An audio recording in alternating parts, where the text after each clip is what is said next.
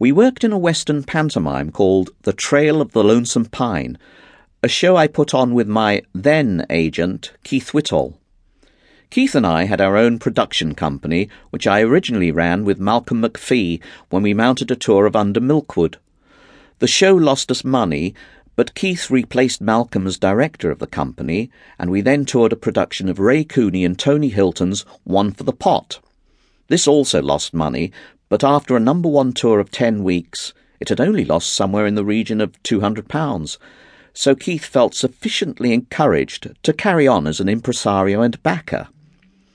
I was doing a pantomime with Malcolm in Doncaster, and playing on a pub jukebox one night was the hit single of Laurel and Hardy singing The Trail of the Lonesome Pine. Ping!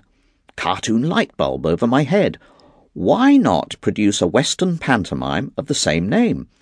Same format as a traditional pantomime, principal girl, boy, dame, pantomime horse, etc., but set in the Wild West, with Billy the Kid as the villain. When I shared this concept with everyone, I was assured it was a brilliant idea. And when I returned to the southeast and told Keith about it, he was so enthusiastic he immediately began making plans.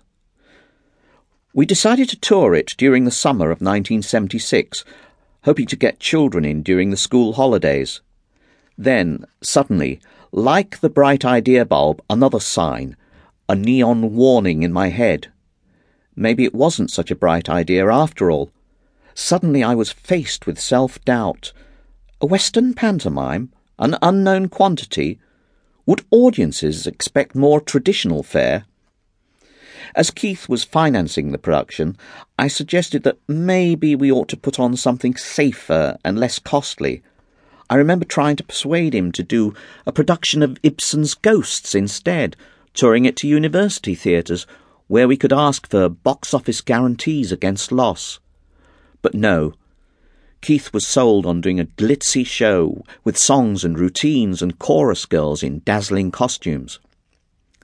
The show opened at the Cliffs Pavilion, Southend-on-Sea, and this was one of the few dates where we had negotiated a guaranteed sum, so even though the houses were not remarkable, we were able to cover our costs. But the summer was turning into a scorcher, and few parents wanted to fork out money for their children to sit in a theatre when their offspring were happy to play on the beach for free. It was the plague of Ladybird summer, and we were crucified at the box office, and Keith lost a small fortune. It was a shame, because it actually turned out to be a very good show. Audiences, those that came, loved it.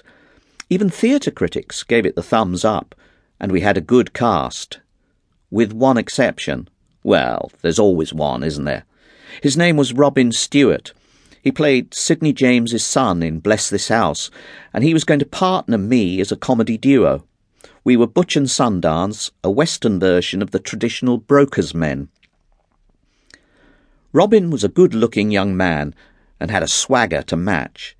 He liked to talk big, and when someone asked him why he wasn't driving a car on the tour, this elicited a "My Merc's got a hairline fracture in the gearbox" response, a line I later used in a script.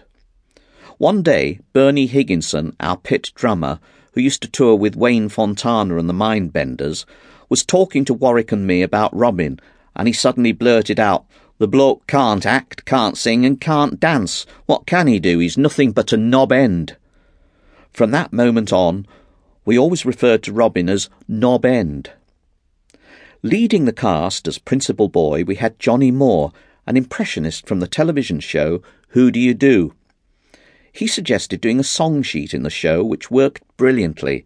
Getting 6 children up onto the stage prior to the finale, he had a table with various hats and props, such as a fez, a berry, and a cane and bowler hat, and the children did impressions of Tommy Cooper or Frank Spencer or Charlie Chaplin. During our 3rd date of the tour, there was not enough money in the box office to pay the cast in cash, and Keith had to send down some cheques. The only person who had a problem with this was Robin Stewart, who protested that it was awkward as he banked with the Bank of Montreal. Johnny Moore gave him a sidelong look.